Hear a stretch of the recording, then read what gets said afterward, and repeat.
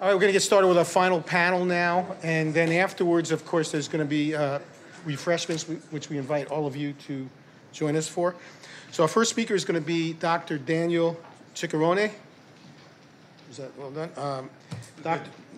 He's a board-certified clinician in family medicine and addiction medicine. He's a professor at UC San Francisco and has been principal or co-investigator on numerous National Institute of Health-sponsored public health research projects, including his current one, Heroin in Transition, which he'll tell us about. He's a recognized international scholar on the medical, public health, and public policy dimensions of heroin and opioid use, risk, and consequences. His numerous publications have appeared in top academic journals. He's associate editor for the International Journal of Drug Policy, and recently edited an International Journal of Drug Policy special issue on the triple wave crisis of opioids, heroin, and fentanyl in the U.S. So welcome, Dr. Ciccarone. Thank you, Jeff, and thanks for inviting me. This has been an outrageously good day, and I'm really happy to be here. I want to talk to you. I have an impossible task that Jeff gave me. Half my talk is going to be on my research, Heroin Transition Project. Half is going to be talking about medically assisted treatment, or how do we treat opiate use disorder in the clinical setting.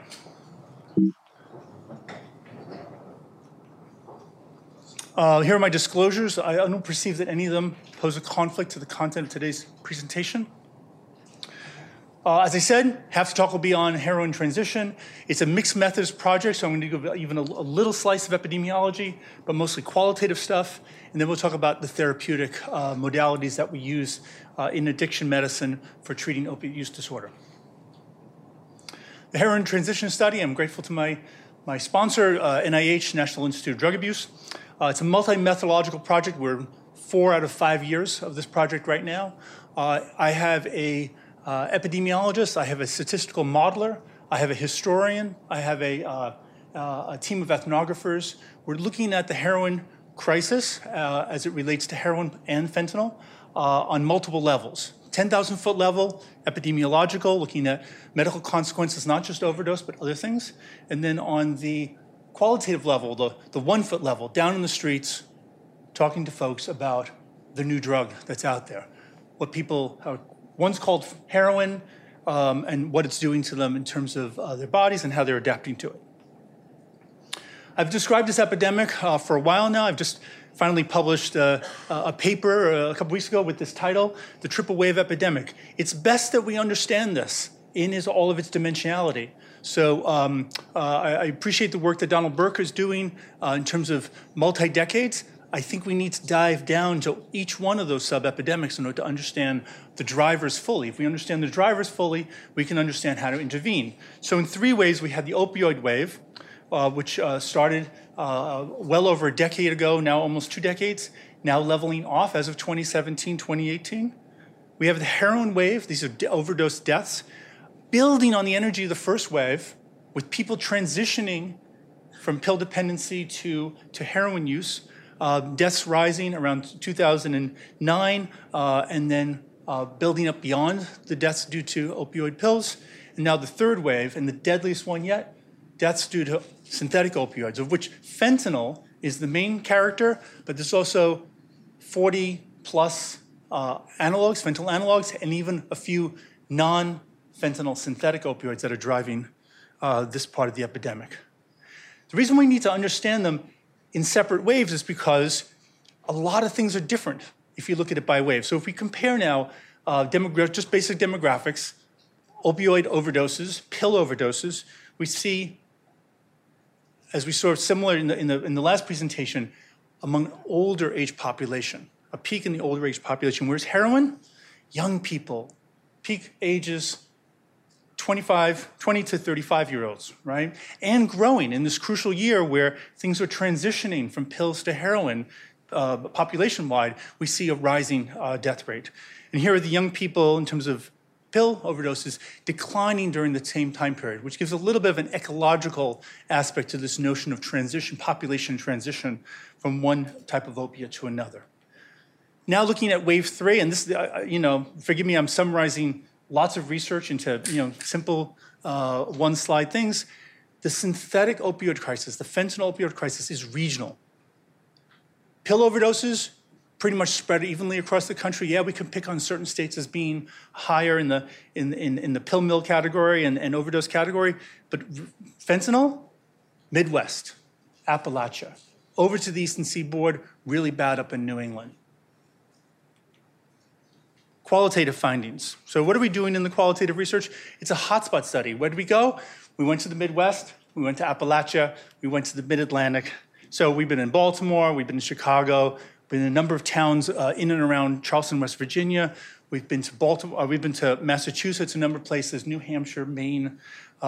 We're interested because this is an unknown crisis. We were in the field, like I said, over four years ago.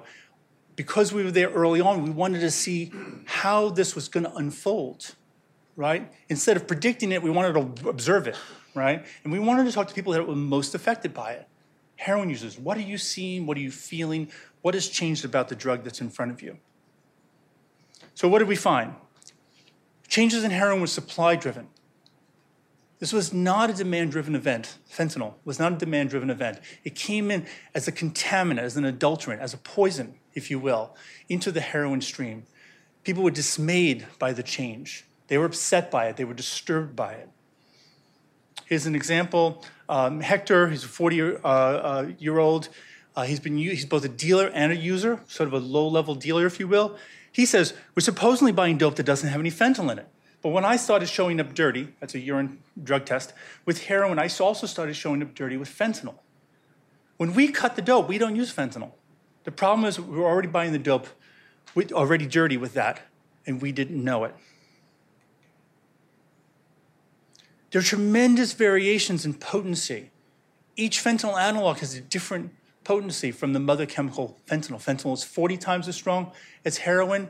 There are some fentanyl analogs that are 3 times heroin. There are some that are 400 times heroin. And what we see on the street, and I'm going to show you pictures in a minute, okay, is that the form, the characteristics of the heroin, the product called heroin, changing by city. It's different in Chicago than it is in Baltimore. It's different in West Virginia. And also changing in a time fashion, different by week, different by month. Profoundly disturbing to the users. Let me show you some pictures. Heroin was stereotypically seen as 3 source forms. Black tar heroin from Mexico goes to the western United States.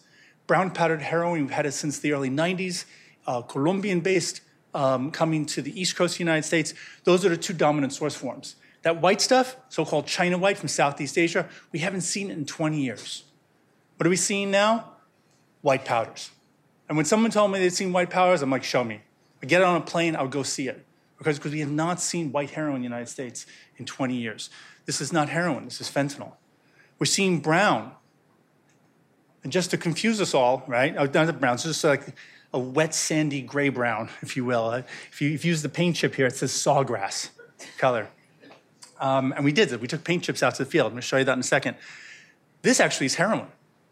And unbeknownst to a lot of folks, that in the midst of this talk about fentanyl, there came in another element. This is highly refined Mexican white, not really white, it's off-white, white heroin. This is what drove wave 2 of the triple wave epidemic, is the introduction of this new technologically advanced heroin. People like this stuff. And while some of the heroin solutions look normal, heroin classically is this iced tea color, a lot of it ain't. We're seeing clear solutions. We're seeing bright yellow. We're seeing milky yellow. This is probably, the one before here, that's probably pure fentanyl salt. And this one's probably mixed heroin and a fentanyl salt. Looking at the paint swatch study, we haven't published this yet, but just having people point out, what's the color of the heroin you're using? This is the diversity of heroin products that are out there now. And why is this important? Because drugs have a certain setting, type, person specificity, right? Everyone in this room knows what kind of caffeinated product they liked. Maybe even to the point of even being a little bit, if you're like my partner, fussy about it. Well, guess what? Heroin users are fussy too. And they don't want the heroin going from pink to yellow to brown in any given month, right? And to the degree that that color represents a chemical change, the chemistries are changing, the potencies are changing, the mixtures are changing. This is quite likely a bigger driver of the overdose problem than is pure fentanyl that's this potent drug. If it was just fentanyl, people would get used to it. They would learn how to use it. It's the fact that it's undulating all the time. The devastation is widespread. These are just each one of these themes that come out of the ethnographic research. Each one of these themes is either a paper or a paper to be. Some of these have been published. The devastation is widespread. Everyone in this room has known somebody, unfortunately, who's probably died at the hand behind a wheel in your lifetime.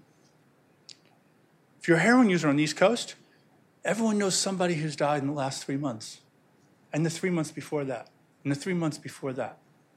Widespread. Fentanyl is not the world's most desired drug. Some people do like it. Some people like its boldness and its brashness. Some people don't. Too strong, too hot, too white, too bright, too itchy, too twitchy, right? Not the most loved drug in the world. Short acting. People like long acting drugs. People like heroin because it's warm and fuzzy. Heroin is not warm and fuzzy.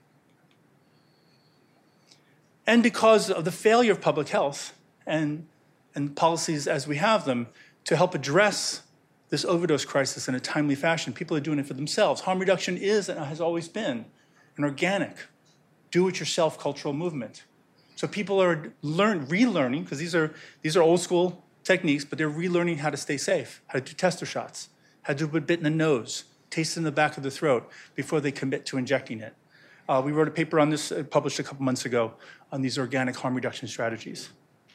What's worrying me now? HIV. Every place that we've been, unfortunately, has a rise in HIV now. We didn't cause it, but we observed it. We were there, and we see lots of young people. And the young people, it's a bit of a stereotype, they don't seem to know what they're doing. Right? They're not learning from the old-timers about how to inject safely. They're not going to the syringe exchange. A lot of these places don't have adequate sterile syringe provision, okay? We're going to start seeing HIV. We already are. Massachusetts has an outbreak. West Virginia has an outbreak. So just as a segue now, that is the shortest presentation I've done on any part of the heroin transition study. I'll invite you at the end. There's a list of publications. But let's move on now to treatment. This is just some photos from Chicago, but just a filler. We have debated for 100 years now what addiction is, right? We've gone back and forth between calling it a moral problem, to being an issue of choice, to being a disease, right? And all these are presented in caricatures because we still haven't come to an agreement, right? Even those of us who want to think of it as a brain disease, there's factions there who say, as my friend Maya Salavis will say, it's more of a learning disorder or a developmental problem of the brain. I'm probably in her camp, but others are like, hardwiring, changes, neurocircuitry. We need to understand and intervene with those well. Well, let me give you the current well-accepted definitions of opiate use disorder, which is going to focus on that one diagnosis. The psychiatrist will say it's a neurobehavioral syndrome characterized by the compulsive seeking or use of an opiate, despite adverse psychological or physical consequences. Okay, continued use despite consequences. A lot of folks can agree on that line. NIDA, complex, chronic, and potentially fatal brain disease, going full into the notion that it's a brain phenomena. This is a caricature. It's a stereotype of what's going on. If Nora Volkow, the head of NIDA, was here, she would get it into this in much better detail than me. But there's a problem that happens between our higher functions in the brain, things like executive function, our ability to control our lives, inhibitory control, our ability to say no, somewhat deeper structures around memory and learning, and our most primitive structures, the limbic system, right? That's about survival. We learned in medical school, limbic system is about the 4 Fs: feeding, fighting, fleeing, and you got it. And this system becomes dysregulated over time in periods of vulnerability, as Maya would say, either very early childhood and then again in adolescence, that there's a disconnection, a rewiring, if you will, where the limbic system functions take over more control and there's less of the more frontal lobe executive function and inhibitory control. Also, a much too simplistic slide. Drug use can start out with some kind of introduction. Maybe it's a social introduction. Maybe it's within the family. Maybe it's in the social group. Maybe it's during adolescence. That leads to continued use through some mechanism of reinforcement. We see the things on the left there, things like genetics. You like that drug more than you like some other drug. Environment, adverse childhood experiences, and the fetal environment, very strong predictors of drug use in the young adult. Stress and how people cope with stress. These can lead to continued use, maybe compulsive use. To some people, we didn't have a branch. I should add a branch here. I didn't make this slide, but I would add a branch between some people fall into a dependence category where they use the drug. Maybe they're medical, they're patients, they're in pain. And some people develop use disorder, continued use despite consequences. And we also recognize that relapse is an important part of this. And not just relapse at one moment, not just relapse at one age, but through the life course. People who get to that point of compulsive use despite consequences, are going to relapse. And finally, my field, addiction medicine, has fully adopted that notion that we treat people through their relapses and don't just abandon them. That's a little bit uneven across the country. What do we do to treat opiate use disorder? The evidence base in medicine supports the use of opiate agonist therapy. Methadone, buprenorphine. Methadone and buprenorphine, best evidence base for those.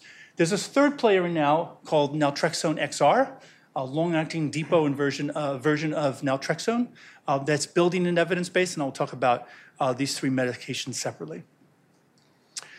We need to divide them between agonists, partial agonists, and antagonists. Thank you to Dr. Wilson Compton. He's the deputy director of NIDA for this slide. Full agonists. If we look at the, that's not strong enough. If we look at the model of the cellular wall here, we see the agonists attached to a receptor, work through a protein in the cell membrane to trigger an effect on the other side, to trigger cellular machinery. They have effect. Partial agonists, like buprenorphine, has a partial effect, whereas antagonists are going to block. But here's the trick to all three of these medicines, the underlying thing that binds them. Haha, that was a joke, binds them. The neuroscientists will all get there, right?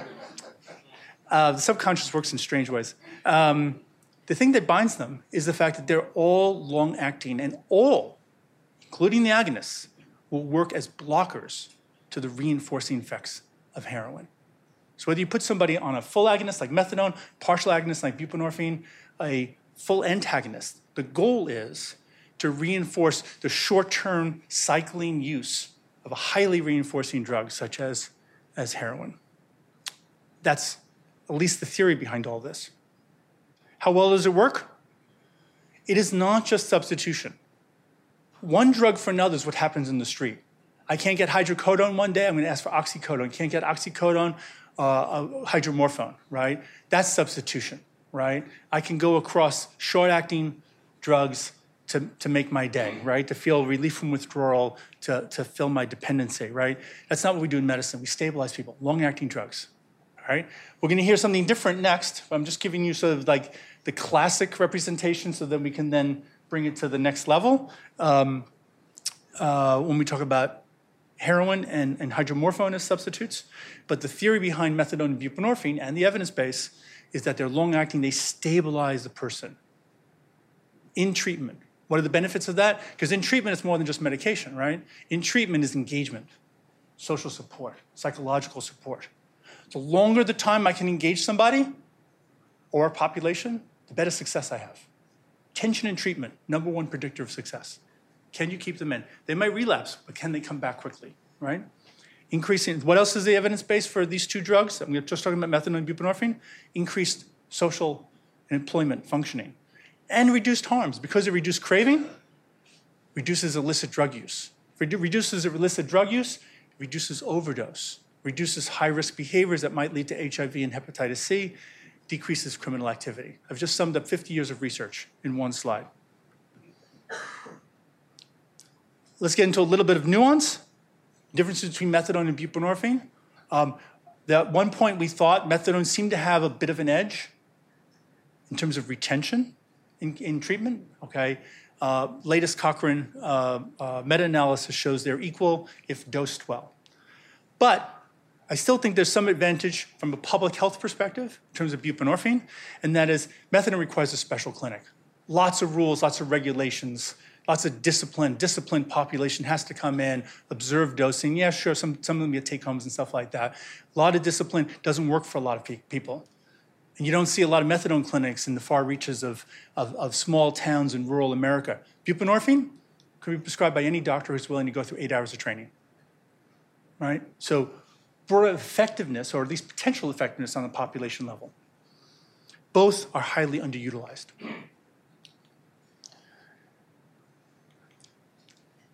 Now, what about naltrexone XR? You can tell that I'm kind of leaving it for the end. Is that because it's a better drug or because it's not as good a drug? Okay, so we're not talking about the oral form of naltrexone, 50 milligrams orally per day, useful in alcohol use disorder. It is not useful in opiate use disorder. In fact, it increases the death rate, okay? Bad evidence-based, do not use it. We're talking about a monthly injection, relatively new, it's very expensive, versus placebo, it works well. And works well also in special populations, folks that have their license or their professional career on the line. There's studies that show, doctors will do well on naltrexone XR if they've been if they develop a dependency problem on opiates. Equal to buprenorphine if you can get people through the crucial period. The crucial period is because it's an antagonist, I can't give it to someone who's dependent right away. Put them into horrible withdrawal very quickly. You got to put them through the withdrawal first with other medications and then start the blocker, the naltrexone blocker. Buprenorphine, I can get someone on buprenorphine day 1. Some people say day 3. Because I worked a lot with buprenorphine, I can get people on day 1. There's no withdrawal period. There's no induction period. Because of the induction period, which lasts 7+ days for naltrexone XR, a lot of people drop out. So if you do real-world trials, people walking in the door, randomized to naltrexone versus buprenorphine, buprenorphine wins in real-world trials. But for special populations, naltrexone will work. Naltrexone, anecdotally, folks on naltrexone also require additional medication support. Buprenorphine has a little bit of an antidepressant, anti-anxiety effect to it. Naltrexone actually seems to increase sleep disorders and anxiety. So people need a lot of additional support, which of course will add up money and levels of care. So just to end now, I did this work with Josh Katz of the New York Times, Upshot. Wrote this terrific article on what kind of large public policy support do we need in addressing the triple wave epidemic. We did I designed a survey. We administered it to 25 policy professionals, clinicians, folks on the criminal justice side, harm reduction folks. This is the final pie, right? Half want to put the money into treatment. I would support that, right? Treatment is going to be very effective. Low threshold buprenorphine would be my #1 policy agenda.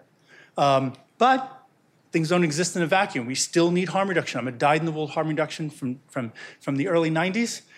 We need to very seriously look at supervised consumption spaces. We need harm reduction. We have young people who don't have adequate access to sterile syringes. We need overdose prevention, naloxone. We need a lot of it. We need it generic. We need it cheap. We do need to look at supply reduction. It can work in special circumstances, especially local understanding supply well. That might not sit well with the folks here, but supply reduction may have a role, particularly with these particularly strong agonists like fentanyl. We need demand reduction. As Donald Burke mentioned, and a team and I wrote a paper in 2017, there are root causes behind this opioid epidemic. Right? There are underlying social, economic malaise causes that we need to address. If we don't, the next one's coming up right behind. Just to show off, these are some of the publications from the heroin in transition study, particularly the one I started off with, the triple wave epidemic that just came out. It's open access. Take a look at it. A number of qualitative papers have come out, again, exploring what it is so that we can better address this notion of fentanyl, and the quantitative stuff as well. And of course, my acknowledgments, and I'd like to thank you all for your kind attention.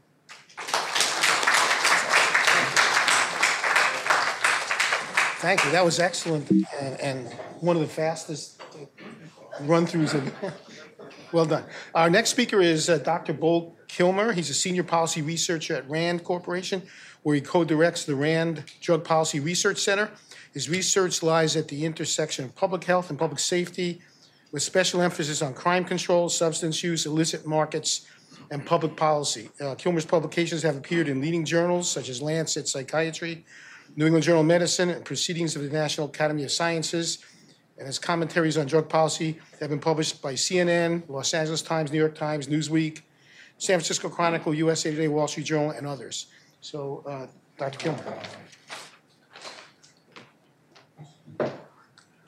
Well, good afternoon. I want to begin by thanking Jeff and Michael and everyone here at Cato for setting this up. I've learned a tremendous amount from the presentations, but also kind of the side discussions at lunch, so thank you. And I also want to apologize that my partner in crime on this, Rosanna Smart, couldn't be here to present. If she could have been here, she would have been. So unfortunately, you're stuck with me. But Jeff asked me to speak about some work that I've been doing at RAND with a number of colleagues, looking at kind of international approaches to addressing some of the harms related to opioid use disorder and fentanyl poisonings and overdose.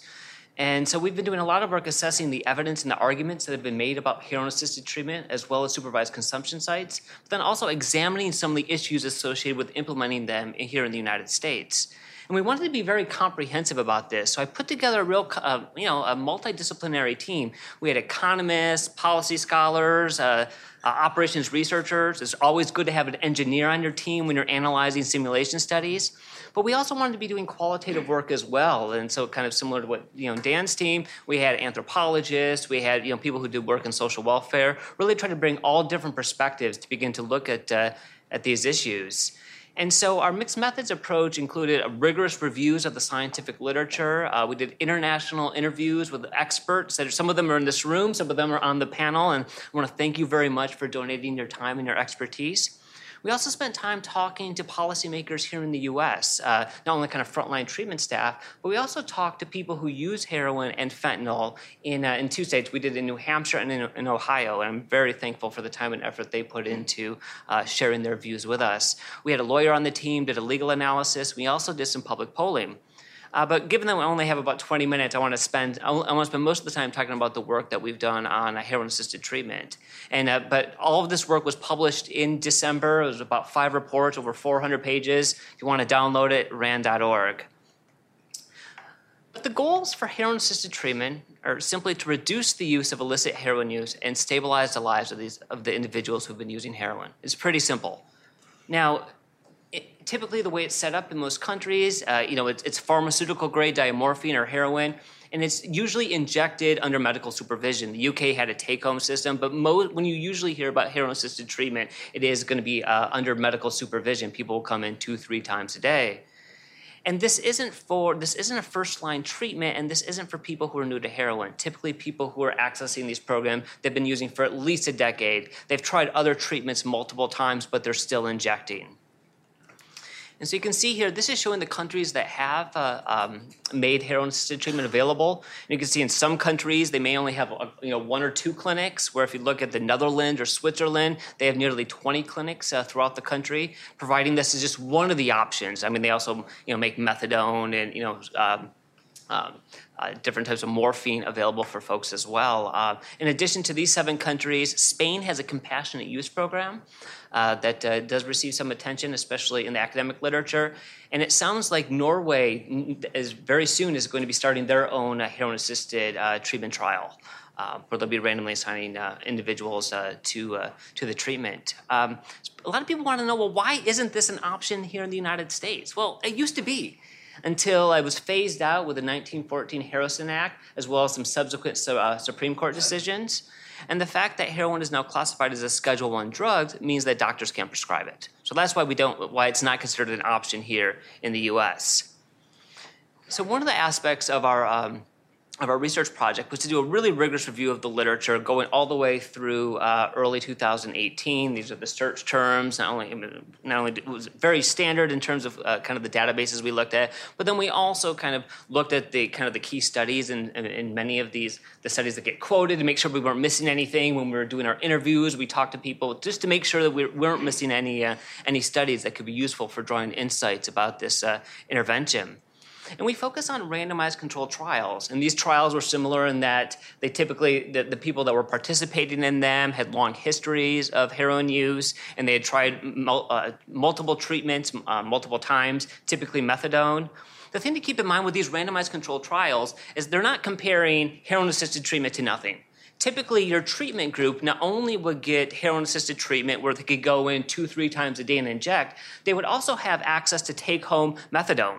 So then that way, if they couldn't make it the next day, something to kind of help them with withdrawal. That was the treatment condition. Your control condition was just oral methadone. So this is going to be important when we think about the policy implications, because we're not comparing heroin-assisted treatment to nothing. We're comparing heroin-assisted treatment plus the option of take-home methadone compared to oral methadone. And I want to be very clear, we are not the first group to kind of do this type of work. Maya had cited a Cochrane review that was done in 2011. John Strang has done some work. But if you actually look at the systematic reviews that have been done, they only focus on 25 different studies that are from these trials. And so when we did our kind of updated review, we found 30 more. So providing new insights here. But I want to make it clear, people have been researching this for quite some time. So before I get into the findings, I want to make it clear about how we define what we considered strong evidence versus what we consider suggestive evidence. We considered a finding to be strong, first of all, if it was something that was assessed in most of the randomized controlled trials. Second, if more than 2/3 of the studies found statistically significant effects in the same direction. And at the same time, if there were no studies suggesting a statistically significant effect in the other direction. That was kind of our criteria for what we considered strong evidence. And we considered the evidence to be suggestive if for that second factor, if maybe not 2/3 of the studies found a significant effect in one direction, but even the insignificant studies kind of suggested that it was going to be in that direction. So that's the criteria that we're using here.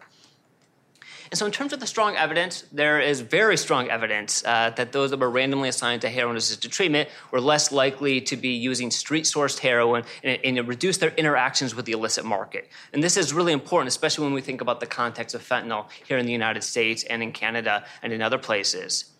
There was also strong evidence that those that were randomly assigned to heroin-assisted treatment were more likely to stay in treatment, but you have to be careful about these particular findings because oftentimes people would, in some cases, you would enter the trial. If you were randomly assigned to methadone, then you would just drop out.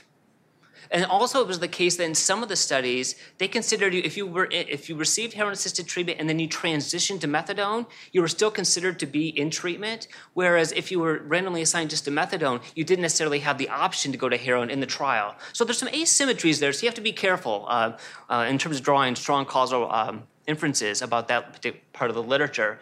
And the other thing we found with respect to there being strong evidence is that you're much more likely to have adverse effects related to the study medication. Even though it's pharmaceutical grade heroin or diamorphine, that's still more dangerous than methadone. And that's why people are injecting kind of under supervision.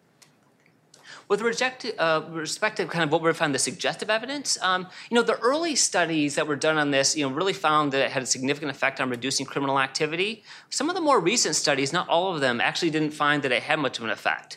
So there are some studies suggesting this, but that's why we kind of put it in the suggestive category. There's also suggestive evidence that those that were randomly assigned to heroin-assisted treatment improved their physical and mental health. There's also some evidence that it may have reduced benzodiazepine use, although you have to be careful there. Once again, not a lot of studies specifically looked at benzos, and in some of the cases, for those that were randomly assigned, those that were actually administering were very, specific to them about that they needed to be careful about their benzo use. So not a lot of work has been done on that, but I would say that it would be suggestive. In terms of heroin-assisted treatment, there was another study where it compared it to injectable hydromorphone. This is what Scott's going to talk about, what they've been doing in Canada. And this was interesting. So that instead of randomly assigning people to oral methadone, they randomly assigned them to injectable injectable heroin or injectable hydromorphone. And he found that there were similar outcomes at 6 months with those that were randomly assigned to hydromorphone, had fewer serious adverse effects. And there's some discussion here in the United States that hydromorphone may actually be more politically acceptable because it's a Schedule II drug, not Schedule I like heroin. So what does heroin-assisted treatment mean for overdose deaths? Now, if you look at the reviews, they suggest that heroin-assisted treatment may have a protective effect, but the results weren't statistically significant. But that's not surprising. Of these 10 trials, most of them either lasted 6 months or 12 months. There might have been one that lasted 9 months. So even in both your treatment and your control groups, you just didn't have a lot of people dying. So you're not necessarily going to pick that up. There was an interesting study done by Jürgen Rehm and colleagues, which was looking in Switzerland, which has had heroin-assisted treatment for quite some time. And they were looking at the individuals who had been participated in heroin-assisted treatment and looked at their mortality risk. And they found that in general, yes, for those individuals, their mortality risk was still larger than it was for the general population. But for that group, it was actually lower than for typical opioid-using populations. Now, it's hard to draw causal inferences there, but it is suggestive that it did have an effect on the overdose deaths. Now, in terms of the economic outcomes, I mean, heroin-assisted treatment is more expensive than oral methadone because, as I said, because of the risks of the serious adverse events, you have to have someone there kind of supervising. In some cases, you had to import it. That said, there have been a few studies which have suggested that still the benefit-cost ratio is actually higher for heroin-assisted treatment versus methadone because of this reduction in crime. And in fact, most of the trials that looked at this, they found that the patients that were randomly assigned to heroin-assisted treatment had higher quality of adjusted life years, qualities, than compared to those on the treatment side. That said, those findings may have more to do with the mode of administration than the chemical. Because if you look at the two studies that compared injectable heroin to either injectable methadone or injectable hydromorphone, they actually found no differences with respect to cost or quality-adjusted life years. So that's something to keep in mind when people talk about the cost here. A lot of it's going to depend on what's your comparison group. It's also important to consider scale issues. Once again, this is not a first-line treatment, nor is it going to be a silver bullet. And soon after we published our report, there was a paper by Nort et al. That was published in Addiction, which was looking at Zurich, which has had medication treatments for opioid use disorder for quite some time, and kind of looking at it for slow-release morphine versus methadone. And they found that for everyone that was receiving some type of medication to address their opioid use disorder, only about 12% of them were using heroin-assisted treatment. That said, and this is something to kind of keep in mind with all of these studies, most of this was done in times and places that weren't dealing with fentanyl. So one could imagine that these take-up rates could be different in places where people are worried about fentanyl contaminating the heroin or whatever else they may be injecting. So at the end of the study, kind of based on the evidence and kind of based on what's happening in the United States with respect to with fentanyl, we recommend that we should start some heroin-assisted treatment randomized controlled trials here in the United States. Not full-scale implementation. Let's do some trials first to see if some of the consequences, or some of what you see in Canada and what you see in Europe, see if you get similar benefits here in the United States. Realize in Canada and in a lot of these European countries, they tend to have stronger social, safety nets as well. So it may not be the case that you see the same effects. And also, it's unclear how things would look with respect to fentanyl. And while I said that it's not legal to prescribe Schedule I drugs in the United States, it is legal to conduct research on them. You can do research with Schedule I drugs. We heard earlier, cannabis is a Schedule I drug as well. There are a lot of additional hoops you have to jump through, but you can do research on this. So we recommend that it will be important to do some of these trials, but we want to make sure they're going to be in places that already provide kind of a spectrum of services and good access to medication treatment. Because one of the things we find out, especially if you look at the trials in Germany and Switzerland, there are some people that if they can stay on heroin for a while, they will. But there are some people that also will decide over time that they want to move to methadone or they want to move to other treatments. So if we're going to do this in a few places in the United States, you'd want to make sure it's a place that already has kind of good provision of these services. Now, one of the things that we ran into early on when we were working on this, I was wondering, what do we call it? Right, because I mean, we know that there's this move now in terms of medication-assisted treatment. Well, no, maybe we should just call it medication treatment. So should we call it heroin-assisted treatment or just heroin treatment? Is heroin stigmatizing? Should we actually be referring to it as diamorphine? So what we ended up doing is at RAND, we have this thing called the American Life Panel, where we can add questions for a nationally representative sample of the U.S.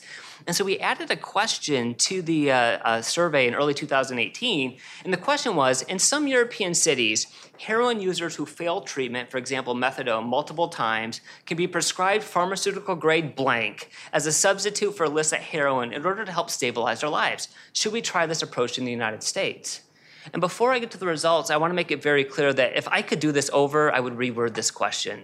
In terms of saying heroin users who fail treatment, when we're talking about treatment outcomes or when we're talking about the results from urinalyses, we should not be using the word fail. So I own that. I'm vigorous about that now. I don't think it affected the results, but look, this was my mistake, and I'm owning up to it. That said, so as I said, half the sample, we had about 2,500 people. So half the people got the question with heroin, half of them got it with diamorphine.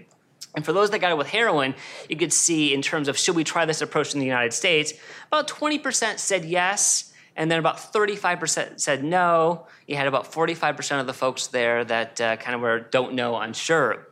For those that got it for diamorphine, the ratios almost flip. You see that it's about 30% that say yes, less than 20% that say no.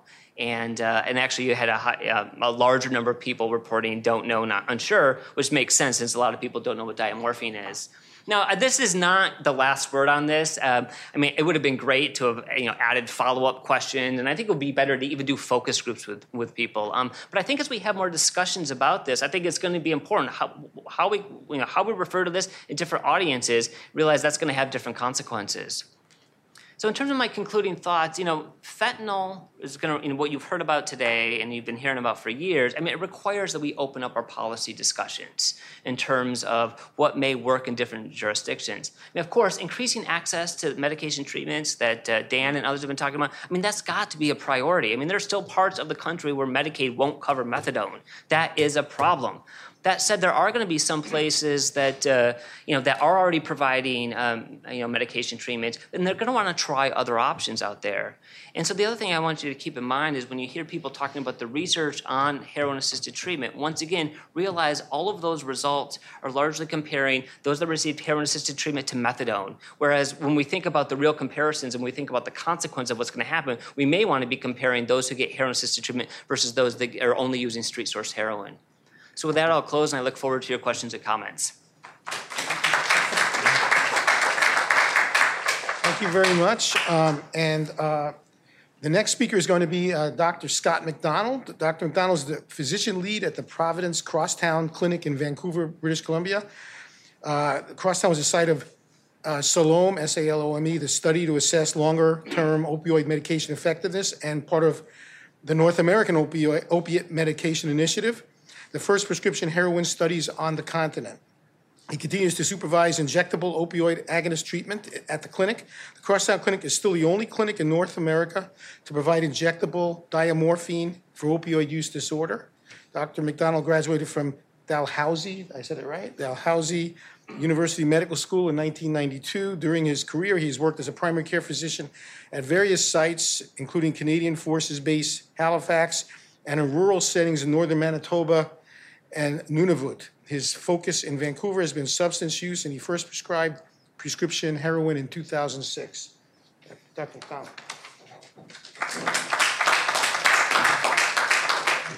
Thank you.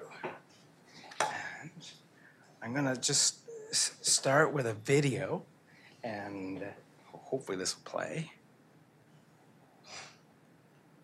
I just want to acknowledge our patients and their voices. I met him at the injection site, and he was heroin sick. And I actually had some, and I took him and helped him. And back then we were struggling. Your life just turns into, all it's about is getting well. Every minute of every day, you're either making money to get well or getting well. And I tried treatments, I tried everything, and nothing would work. And you lose yourself. And the difference from then to today is we have our lives back.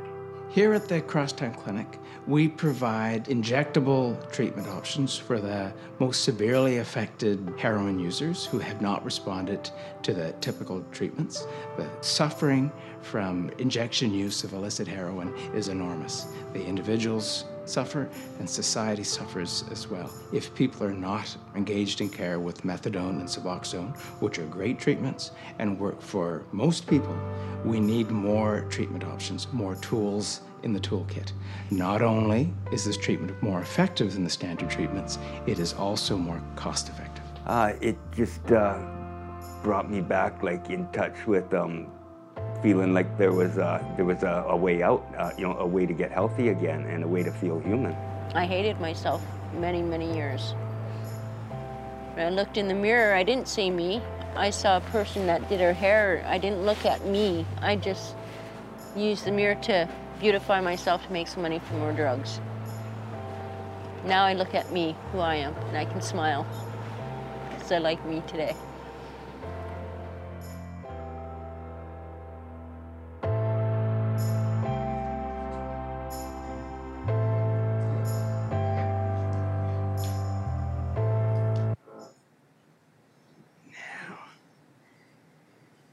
If I can go back to my slides.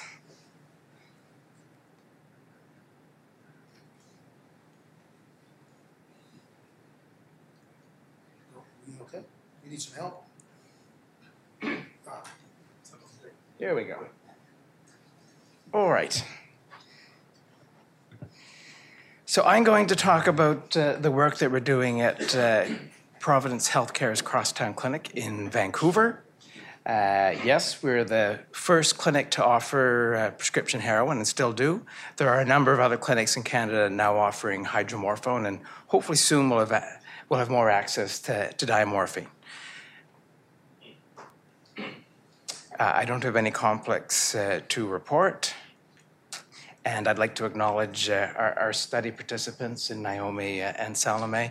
Their time and dedication has been essential, and I'd like to acknowledge our principal investigator, Dr. Ahenia Yeveda-Yokas. Without her academic expertise, we would not have the evidence from Naomi and Salome, nor we would have the injectable opioid agonist treatments programs that we have in Canada.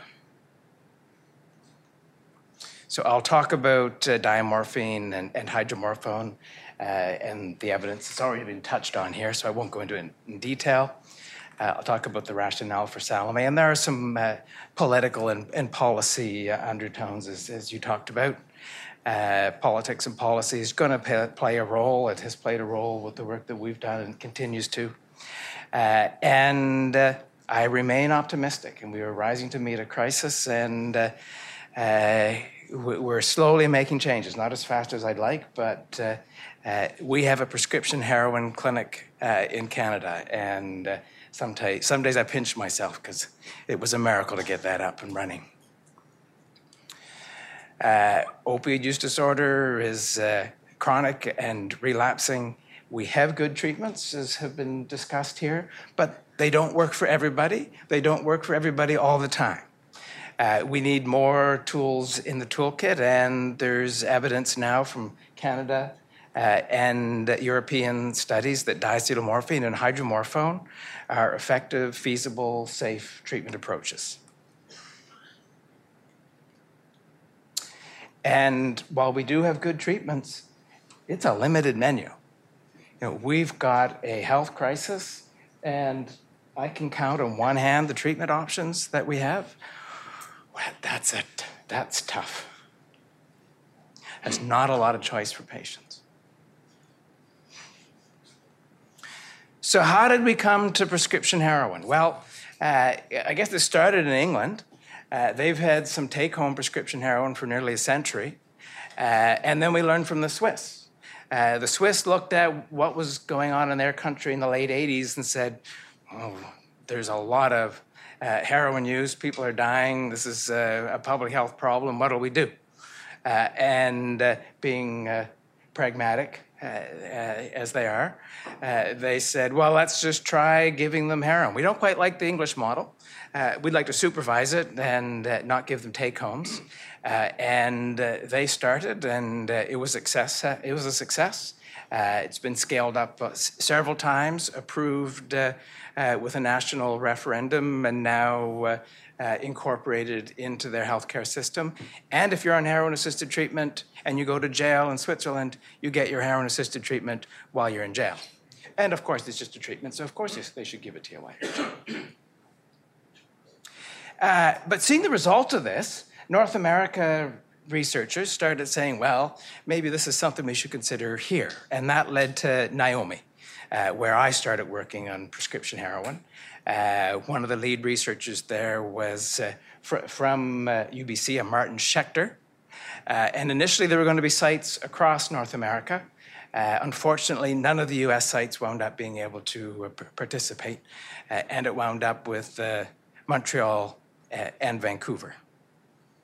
And it asked the question, is prescription heroin superior to methadone in that population that continues to use illicit opioids despite attempts at methadone? And turns out, yes, it is superior. At that time, we were unable to transition to a program. We asked Health Canada, as we were wrapping up the Naomi study, if they allowed us to have compassionate access through the SAP program for access to diamorphine. We were denied at that time, and the clinic shut down. We kept running sort of as methadone and Suboxone, but the people that had come into Naomi, had come in because that and those treatments had not worked for them. So unfortunately, many of our participants went back to using on the street, and some succumbed to overdose. But since then, we do have a paper in the New England Journal of Medicine, and we have a Cochrane review now.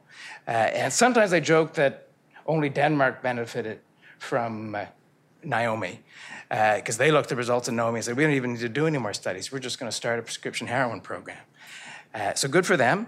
But we did wind up with our follow-up study, Salome, and we do have that. So social and economic costs and benefits. We estimate from a Toronto study the cost of somebody using illicit opioids is at least $45,000 a year. We can provide this treatment annually for about $25,000 to $27,000 a year. So that's a crude analysis, but it gives you sort of a ballpark figure. And it's worth the investment. I mean, there are less expensive treatments, but if people aren't attracted into, they don't want them, they won't take them, it's not efficient. And Cochrane said this back in 1972. An ineffective service is inefficient and cannot be cost-effective no matter how cheaply it is provided. So why did we run Salome? So we couldn't get diamorphine. There were too many political barriers. We still had the clinic running as a methadone and Suboxone clinic, so we had the infrastructure still there. 25 participants, 10% of the people who were receiving injectable in Naomi were actually receiving hydromorphone. And that was an internal control, because the researchers are asking how much illicit heroin, how many days have you used illicit heroin this month? To confirm those self-reports, the people receiving hydromorphone, if we found heroin metabolites in their urine, then that corroborated the self-report.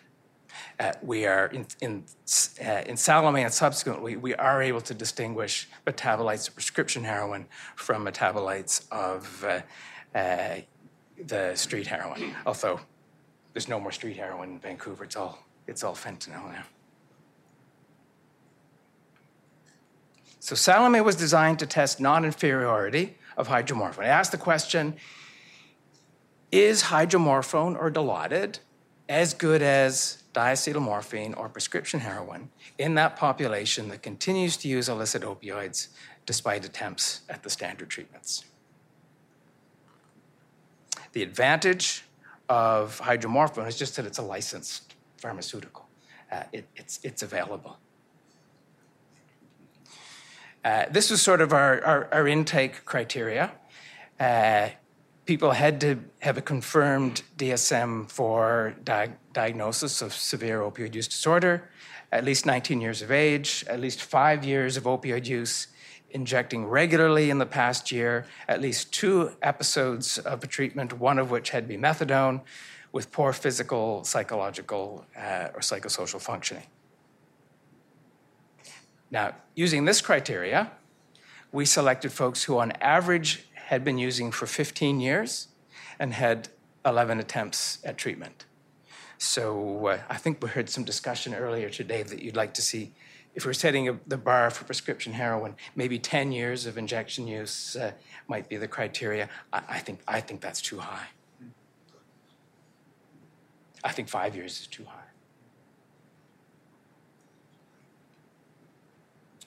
I just want to talk about incarceration and illegal activity in our participants. 80% of our participants had been in jail at baseline on average for a month. And they were engaged in illegal activities at baseline about half the days out of the month. And by 6 months in care with us, that illegal activity dropped to a handful of days a month.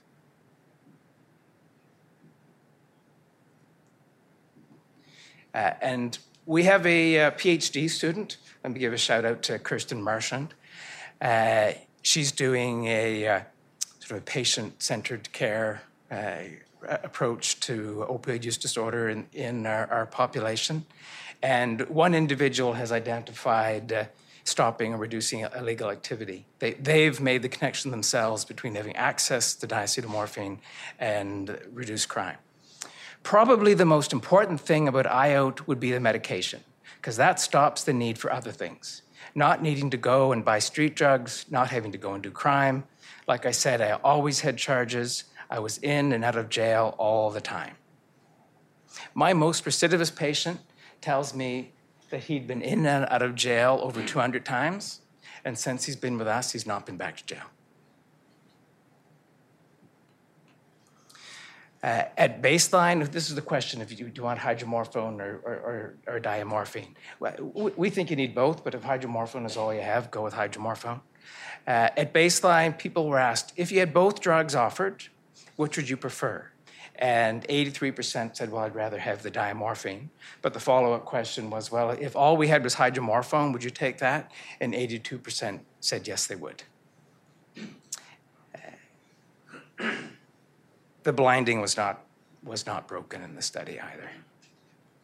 This may be the only slide that you need to look at or remember. It's the number of days of accessing street opioids against months in care. And when people start, they're accessing street opioids every day. And by 6 months in care, it's less than 5 days a month. And this is in a population that has not been attracted or retained in other treatments. This is time till first 30-day treatment interruption. And at 6 months with either drugs, our retention in care is over 80%.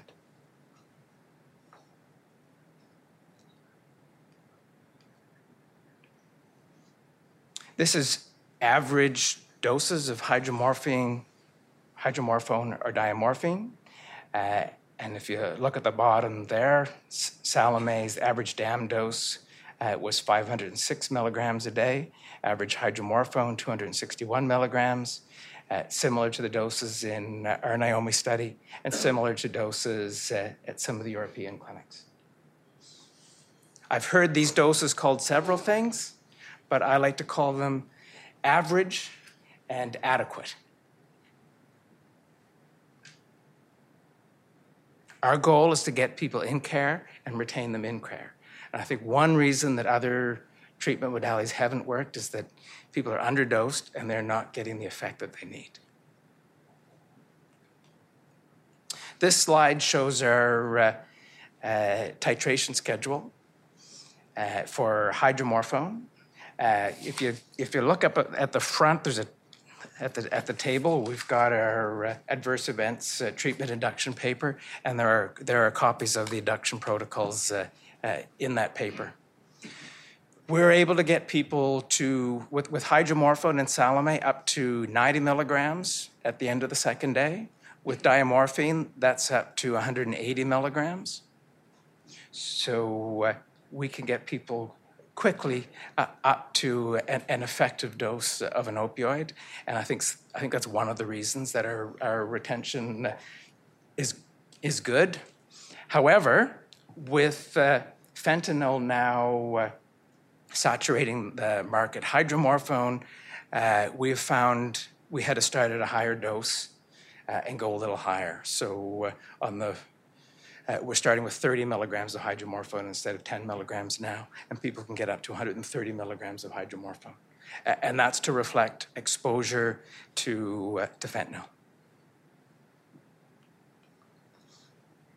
So this slide shows average dose. Green is hydromorphone, blue is diamorphine, and you can see that doses increase over the first few weeks that people are with us, and that would be predictable. But then the doses settle out. So one of the criticisms or concerns that we've heard is that people will just take more and more and more and the doses will escalate. In fact, we don't see that.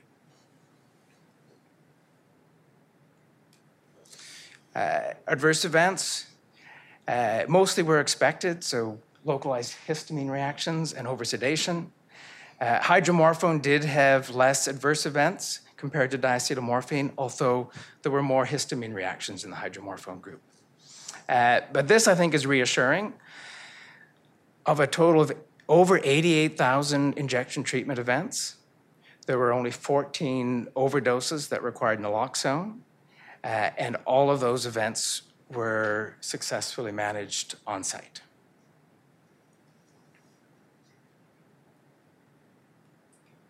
So I just want to move on to the cost effectiveness question. This was published last year by Nick Bansbach, our health economist. And he's taken data from Naomi and Salome.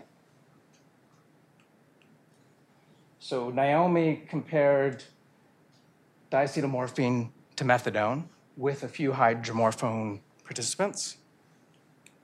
Salome, referring from the Naomi data, can make some indirect comparisons to the methadone group. And then there was another long-term methadone study happening in British Columbia, and they've used that for some aggregate data.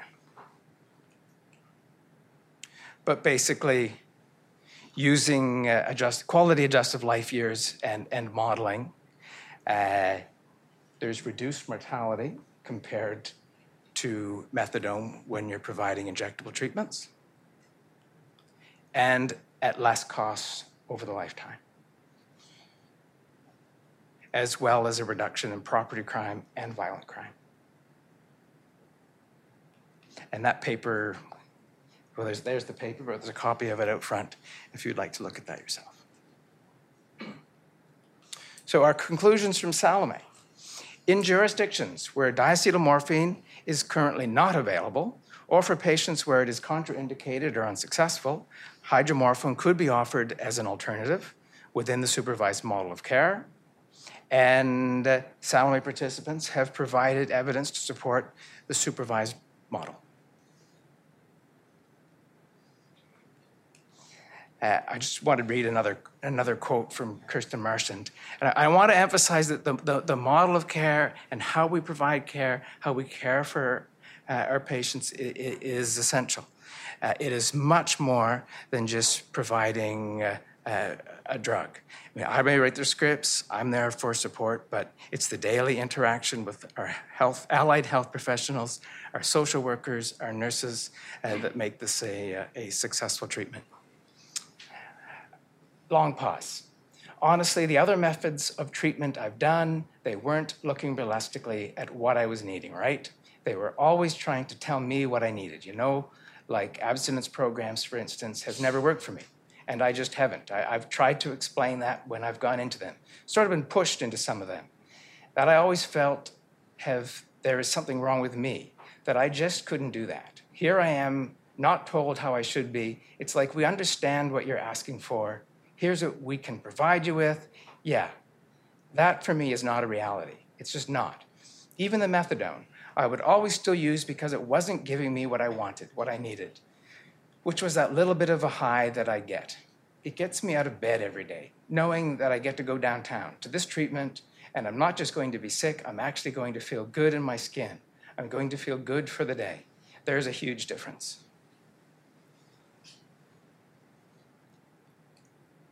So my view of politics and policy, this is sort of where I start from. Supervised injectable opioid agonist treatment, it's safe, it's effective, it's cost effective, there's no controversy.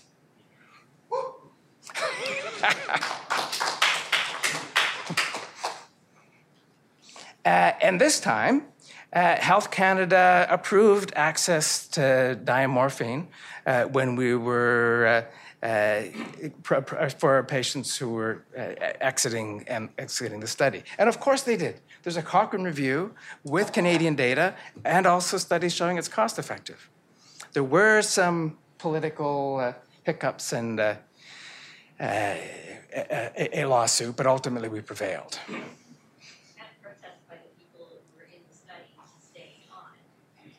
Yes, yes. You should repeat that. If people are in a study and benefiting from a treatment that they're receiving, they have a right to continue to receive it after the study's over. And Canada is a signature to the Helsinki Accord, and that's one of the reasons why we have an injectable treatment program now in Canada. But it's being expanded because it works and because it reduces societal costs. So yes, maybe the government was forced to do it because they'd signed something, but ultimately they're going to expand it because they see the benefit.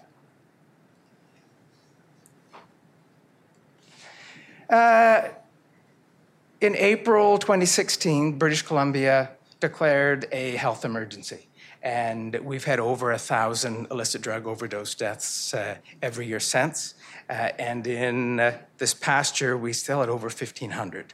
So while it's terrific that we have a small clinic that offers prescription heroin, this has not yet been scaled up in British Columbia or Canada to the point that would have a population effect. How would it expand? Well, the freestanding clinics like Crosstown is one example. Could also happen in hospitals. Edmonton has a hospital clinic now, and they're starting some folks who are admitted for endocarditis or osteomyelitis. They're starting injectable hydromorphone and then continuing them on in an ambulatory clinic at the hospital. Insight or overdose prevention sites could be a site. In Canada, you can provide injectable opioid agonist treatment and supervised treatments in the same building. They're not, it's possible. Mobile units, and the city of Kamloops is exploring that in British Columbia. Community health centers, there's at least 3 in Canada that are now offering IOT with hydromorphone in the setting of a community health center. There's a pharmacy model. So in BC, we will probably come to a point fairly soon where somebody could go to the interview room at a pharmacy and receive their injectable hydromorphone supervised by a pharmacist. And there's also a private model. There's at least one clinic in Ontario that has a patient who receives injectable hydromorphone and just has the funds to pay individually. There's nothing to prevent me as a physician from prescribing hydromorphone or diamorphine. They are just they're just other prescription opioids. I think it's a different situation here.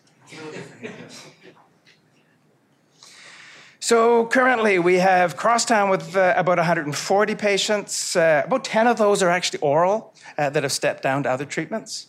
In the Vancouver area, including Crosstown, about 200. There's more BC clinics planned. There's 2 clinics in Alberta, one in Edmonton, one in Calgary, and there's a clinic in Ottawa, and then, as I mentioned, there's a private clinic as well. So I remain optimistic, and one reason I was invited here to Washington, D.C. in 2016 to testify before the United States Senate Homeland Security Committee. They were very receptive. We had a good discussion. I think that they should grant an exemption for hydromorphone and diamorphine for treatment of opioid use disorder in the supervised context. In that context, the public is protected, any risk of diversion is mitigated, the patients will get care. I'm not sure what they've done with that. Nothing? So we got prescription heroin on November 28th of 2014, and with a few hiccups, it's just routine care now at Crosstown. Alberta has 2 programs, one in Edmonton and Calgary, as I mentioned. That's a fairly conservative country, or part of the country. They have a health minister, though, who's been very direct and very clear in communicating that this is best for patients and best for Albertans and will reduce taxpayers' costs. So one of the reasons I'm optimistic is when there's a champion like that, things can get done. There's just a final quote here. And again, the setting, how we provide care, it's much more than just providing a drug. I think the environment setting is important, right? It's the social setting. You know what I mean? Like, you know everybody that's in there, right? You have the choice to be secluded or be involved in the environment, right? You know, and most people are involved in the environment. Everybody's a little social when we get there. We're there to be socially interactive and stuff about good things, about things that are positive in our lives or things we could hope to get better. You know what I mean? It's really cool. So just to sum up, injectable opioid agonist treatment, both diamorphine and hydromorphone, reduce mortality and are cost-saving. It's a treatment option for those who continue to use street drugs and all the risks entailed with that, injecting-related infections and overdose death, irreparable harm.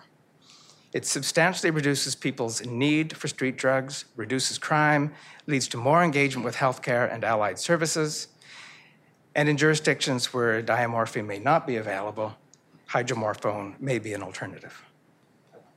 And this is our clinic, and this is a picture of our clinical coordinator, a nurse, of course.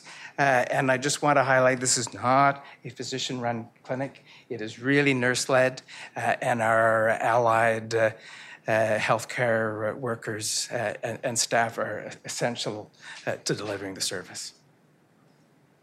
Thank you.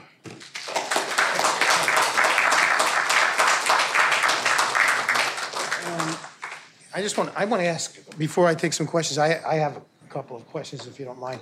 First, I think Kristen Marchand's second to the last quote probably alluded to it, but does anybody, this is addressed to all of you, why do you think in those cases where methadone has failed multiple times that heroin-assisted treatment does seem to work for those patients? Is it because those particular patients need that little high that you get with the heroin? Is that what you think, why you think works better? Well, I think that's part of it. We identified 2 groups in Salome. There's a group that's been on high-dose opioids, more likely to have a diagnosis of chronic pain, and methadone doses well over 100 milligrams. And they just continued to have cravings. So for whatever reason, methadone and oral medications did not satisfy their their cravings for opioids. There was another group that never tolerated high doses of methadone and maybe had never been on more than 30 or 40 milligrams of methadone and just didn't tolerate the oral medications.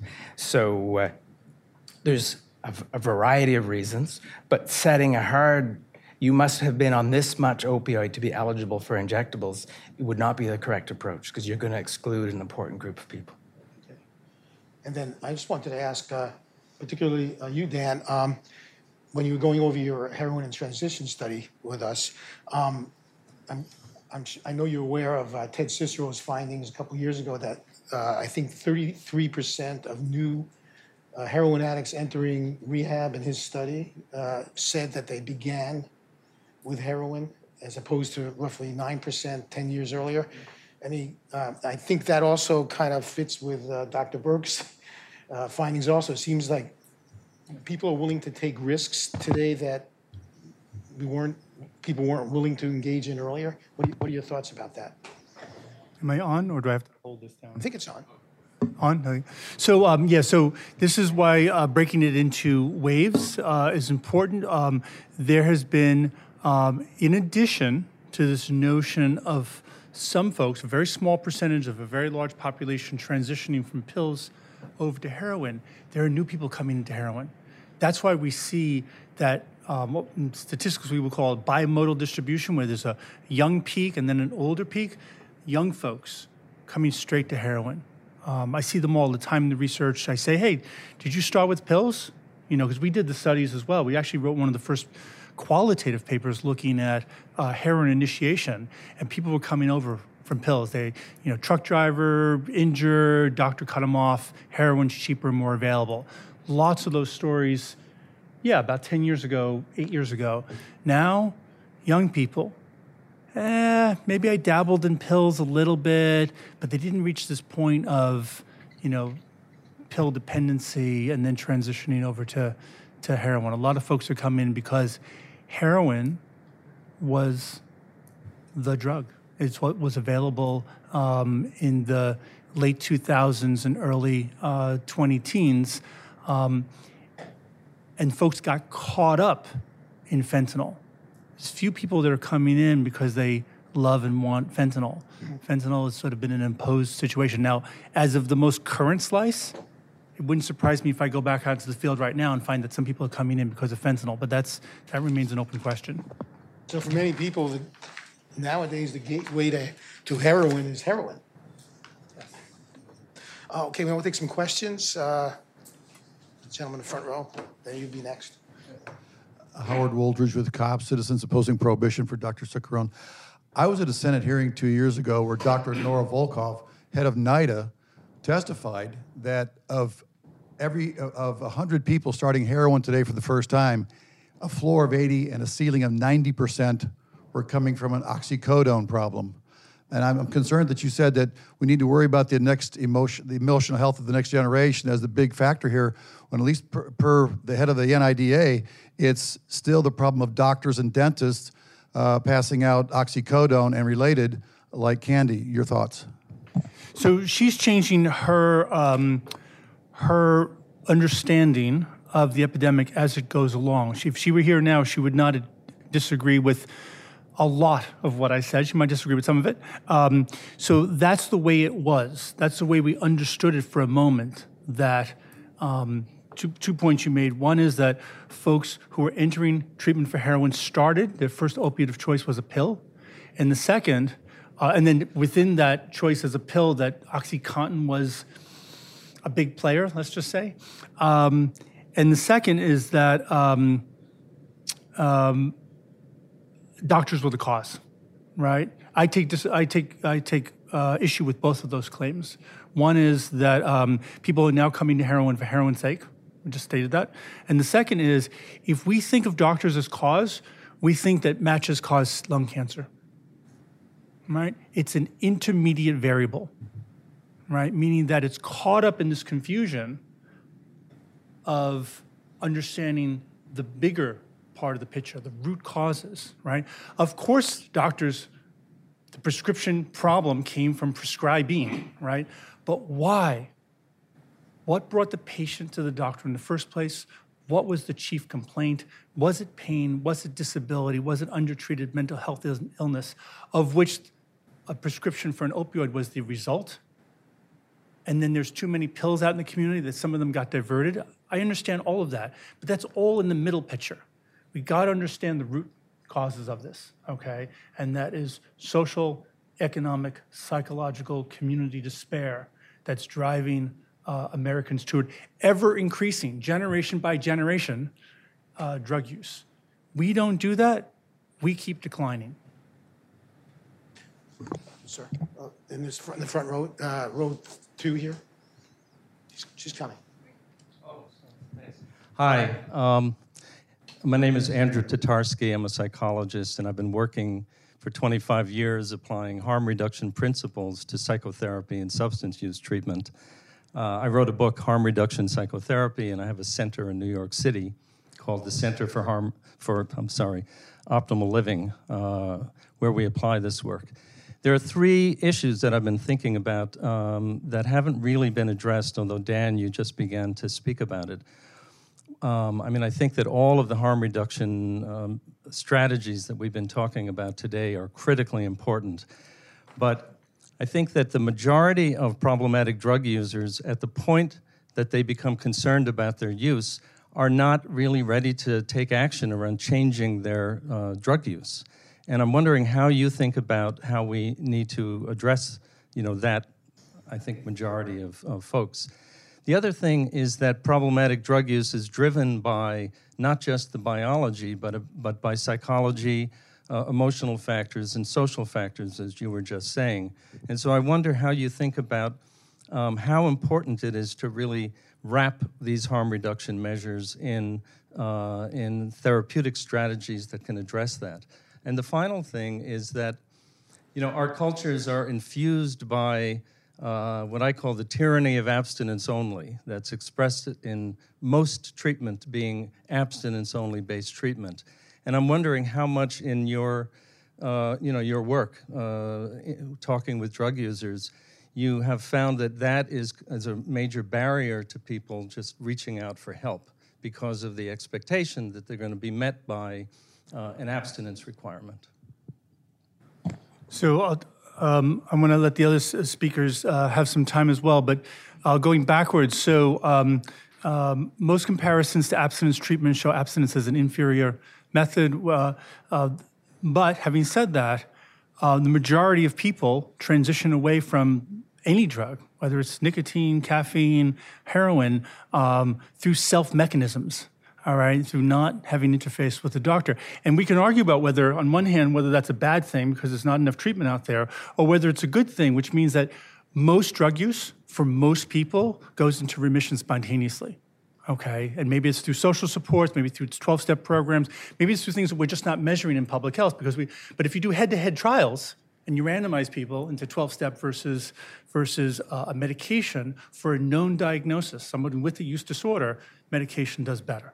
Harm reduction used to be, just to answer one of your earlier questions, we used to be really siloed, right? Clinicians over here, and people who were using methadone over here. The physicians didn't even talk to the methadone providers. Harm reductionists over here didn't want to deal anything with the doctors. We're all in conversation now. This is all fluid. Harm reduction should be the underlying philosophy to all of it. Whether people are in a heroin treatment program or whether they are working the steps. Harm reduction is a unifying philosophy here. Why? Because it's a unifying philosophy throughout all of medicine. If I'm treating somebody for hypertension or cholesterol, I put them on a medication, that is harm reduction, right? Because for them, if they have diabetes, right? We have the same sort of situation as opiate use disorder. We have something, a genetic, behavioral, social condition, okay? If I wanted to cure someone of diabetes, right, and there's 1 or 2% of people who can do this, I'd have them go vegan, lose X percent of body weight, 40, 50 pounds, diabetes will go away, right? But in lieu of that, because so few humans can do that, I put them on a diabetes medication, or I put the person on with cholesterol on a statin, right? It is harm reduction, right? And when we start seeing those synergies, we'll make the loaded term go away, right? We will be embarrassed by how we look at drug consumption a generation or two from now, hopefully sooner than that. We'll be embarrassed the same way we were embarrassed by early days of psychiatry and other things that we did, foibles in medicine, right? And we'll start seeing it as a normal part of the human condition with some dangerous elements. We're going to help those dangerous elements go away. Anybody else want to comment to that? If somebody comes to me after 10 years of injection use, maybe 7 attempts at methadone, a few with Suboxone, multiple attempts at detox, in and out of recovery, and they say to me, I would like to try injection treatment. I want to reduce or stop my illicit opioid use. That is action. They've got a plan for their health. And that's a point where me as a health provider and them as a patient have a common point that we can work from. That's action. Next question. Sir? On the aisle here. Hi, thank you for your presentations. I'm Nestor Rocha from the DC Department of Health.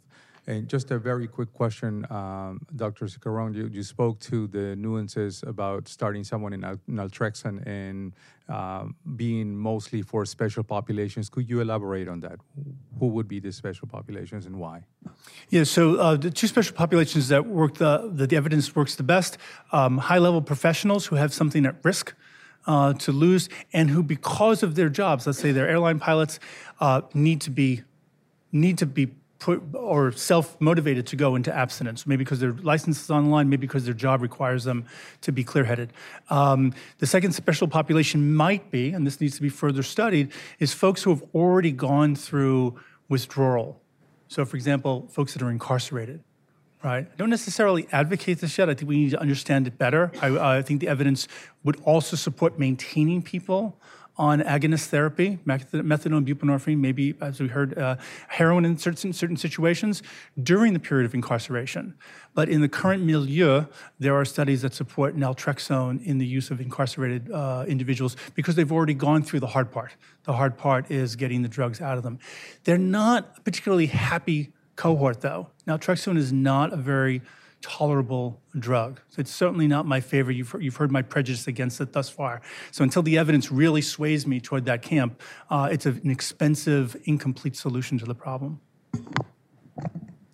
Let's take somebody from the back. How about the very back?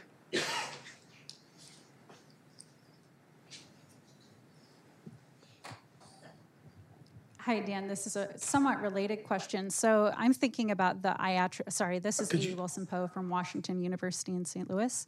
I'm thinking about the iatrogenic dependence. So for these people who have a physical dependence and, from a legitimate prescription who are turned away by methadone clinics and are turned away, by their pain doctors because they are, the pain docs only know to give them, more opioids, just stay on your drugs.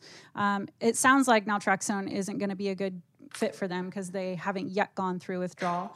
But how do we get buprenorphine access or some other access to these people who don't fit into the addiction medicine clinic because they're not addiction patients? They're simply physically dependent because of iatrogenic issues. So it's a great question, and forgive me if I just take a narrow slice of it, and that is one of the under-recognized advantages of buprenorphine is its ability to treat chronic pain without a lot of the additional liabilities of some of the stronger agonists. So yes, one of our principles now is to try to treat pain with non-opioid therapy. That might work for some.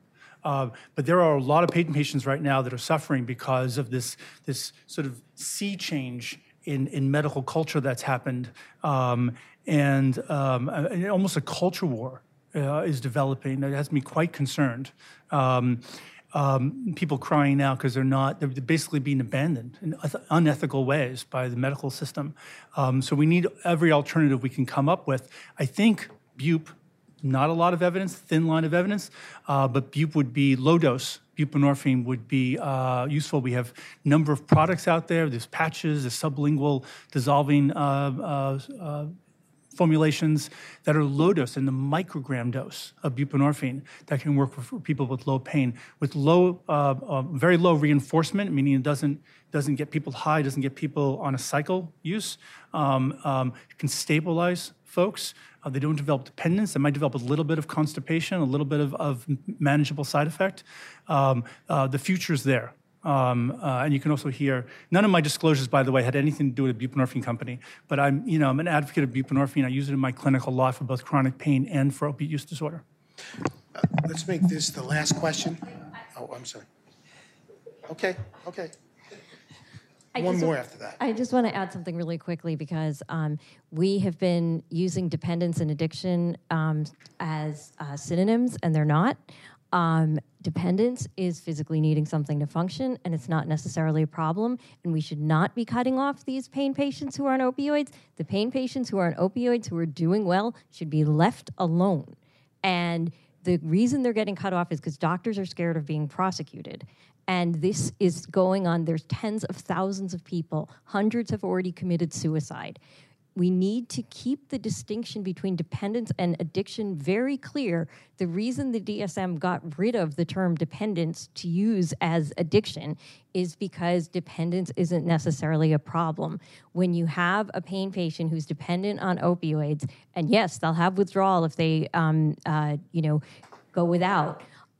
That does not mean we should stop their opioids. That just means they have physical dependence. Like any human being given opioids long enough will develop physical dependence. That is not addiction. Addiction is compulsive drug use despite negative consequences. And when you stabilize a person, whether it's on heroin maintenance or buprenorphine maintenance or methadone maintenance, you are moving them from addiction, which is the compulsive use despite not negative consequences, to simple dependence, which is not a problem. So I think we really need to be careful with the terminology here because otherwise people will think dependence is bad, we got to kick all these pain patients off, and there is this ridiculous lie out there that opioids do not work for chronic pain. They work for some people for chronic pain. Right. And there is a Cochrane review that shows that there is evidence that they work for chronic pain out to a year. The CDC ignored this Cochrane review because they decided, okay, we're going to only count evidence longer than a year, which nobody has because the FDA doesn't require. So I just think it's really important in the whole discussion of opioids and harm reduction that we do not leave out the voice of the pain patients, because if you look at all the media coverage on this issue, with the exception of me and couple other people, it's basically addiction, and oh yeah, pain patients exist, but they're all just addicted anyway, so we should just put them on bupe. Thank you. I think it's a very good point, and I often say, there are hosts of drugs that people develop a physiological dependence on.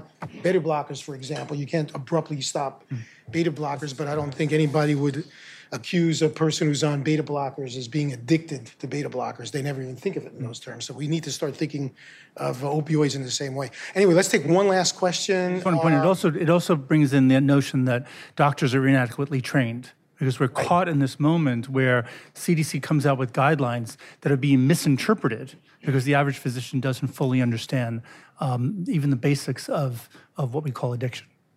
The woman on the left over there. And that'll be the last one, and then I'll wrap up. No pressure on me to ask a decent question. My name is Abby Duggan. I work for Senator Sherrod Brown, a senator from Ohio. I'm asking a question in a personal capacity, not representative of my office. But given the fact that I think each of you alluded in your comments that there are some barriers to accessing kind of alternative pathways here in the U.S., Dr. McDonald, if you could pretend that you live here instead of in Canada, I'm curious if you guys had a magic wand, what are the first two things that each of you would do to change federal law or policy, or frankly, politics to improve the kind of potential that we have in the U.S. to do more things? Oh, I just think you need an elected official to champion it. We've had one minister of health in Alberta who's been very, very vocal and has been effective for change. But unless somebody's willing to state the facts, come out in support of this, and make burn some political fire, it ain't going to happen. Bo, you got some thoughts? Yeah. I think it would be great to have some federal funding for heroin-assisted treatment. And the grand scheme, to do the RCTs, and the grand scheme of things, that's pretty low on the priority list. Increasing access to methadone and buprenorphine has to be at the top of the list. As I said, there's still states where Medicaid won't cover this. So there are people who acknowledge that they're running into problems with their opioid use. They say, I want help, I can't get it. And they're being told that they have to wait or they may not get access. That's just unacceptable. So anything we can do, and it's not just pouring money into this as well. I'm sure this is what Dan's going to talk about as well. But as the only non-MD on this panel, I should be kind of quiet about this. But in terms of the buprenorphine waiver, why do we have to have waivers for this as opposed to when you don't have to have a waiver for oxycodone or some of these other substances? So that seems to me to be a really low-hanging fruit. I might add, methadone, why can't we treat methadone similarly to the way we treat buprenorphine right now? In many countries for decades, primary care physicians who want to treat addictive diseases have been able to prescribe methadone to patients. But under our rules, Clinic model, yeah. Not only do we have a scarcity of clinics because of all the regulations, but it's just not practical to expect people in some rural areas to drive 100 miles each way to take their methadone at a center. Yeah. Can I jump in again? Oh, go ahead. And then our federal government recently made diamorphine, prescription heroin, hydromorphone, and methadone just regular prescribed medications. So the use, there's no special exemption required for any of those medications. Any physician can prescribe them, and nurse practitioners can prescribe as well. So that's the Canadian situation. Thank you. So if I could choose one policy for the either the current administration or the next administration to take up, let's reform the Data 2000 law. That's the law that authorizes buprenorphine for primary care to use. Stop all restrictions on buprenorphine. No need for special training. Insulin is a more dangerous drug than buprenorphine, and we prescribe it straight out of medical school. Allow the full range of providers to be able to use it, nurse practitioners, PA, and the like, and get insurance, mandate that insurance covers it. All insurance, public and private insurances. Right now, there's big barriers in terms of prior authorizations and stuff like that. We will, in trade-off, develop a small underground market of buprenorphine that might bring a few extra people in, but the trade-off will be a dramatic decrease in overdose deaths. And even if we did it temporarily, a 5-year, 8-year, 10-year waiver, exemption, whatever you want to call it, that's the crisis thing that we could do right now. Congress could enact that next week if they wanted to. Doctors are not signing up for buprenorphine because they don't want 8 hours of extra training. They don't want those patients in their clinic, right? The beauty of the Data 2000 law was to make it for primary care to use so that everyone would take on a handful or 4 of those patients, right? And we actually reduce the stigma, right? So we're not fulfilling the spirit of the Data 2000 law because of the barriers. Let's ditch the waiver requirements. Well, this wraps up the formal portion of our harm reduction conference. I'd like to thank all of the really outstanding speakers we had today. Just to rename them, we had Darwin Fisher, former Governor Rendell, Maya Salovitz, Corey Davis, Dr. Adrian Wilson-Poe, Dean Donald Burke, Dan Ciccarone, Bo Kilmer, Scott McDonald. I don't think I left anybody out. Also, from Cato, we had Clark Neely, Jeffrey Myron, Trevor Burris, and Michael Cannon. And I'd like to thank all of the support staff that helped make this possible. Kiana Graham, the conference coordinator, research assistants, Michael Schemenauer and Jackie Pohida, Allison Ryan, Catherine Chacon, and Dave Tassi. I'm sure I'm forgetting some people. I feel like I'm at the Oscars right now. And again, I want to express my gratitude to Cato sponsor Robert Ayers, who partnered with us to help make this event possible with a generous grant. It's time for federal, state, and local policymakers and lawmakers to embrace a strategy that for decades has saved countless lives in the majority of the world's developed countries, yet has struggled to gain recognition and acceptance here in the United States, if the ultimate goal of public policy is reducing deaths, diseases, and other harms that result from drug prohibition, then it's time to shift from the title of this conference, from a war on drugs to a war on drug-related deaths, by embracing harm reduction strategies. In my opinion, the ultimate harm reduction strategy would be to end the war on drugs. Thank you all so much for attending. There'll be a reception held in the Winter Garden, which is out the door to the left near the entrance to the building, and please join us for a reception. And thank you again for coming.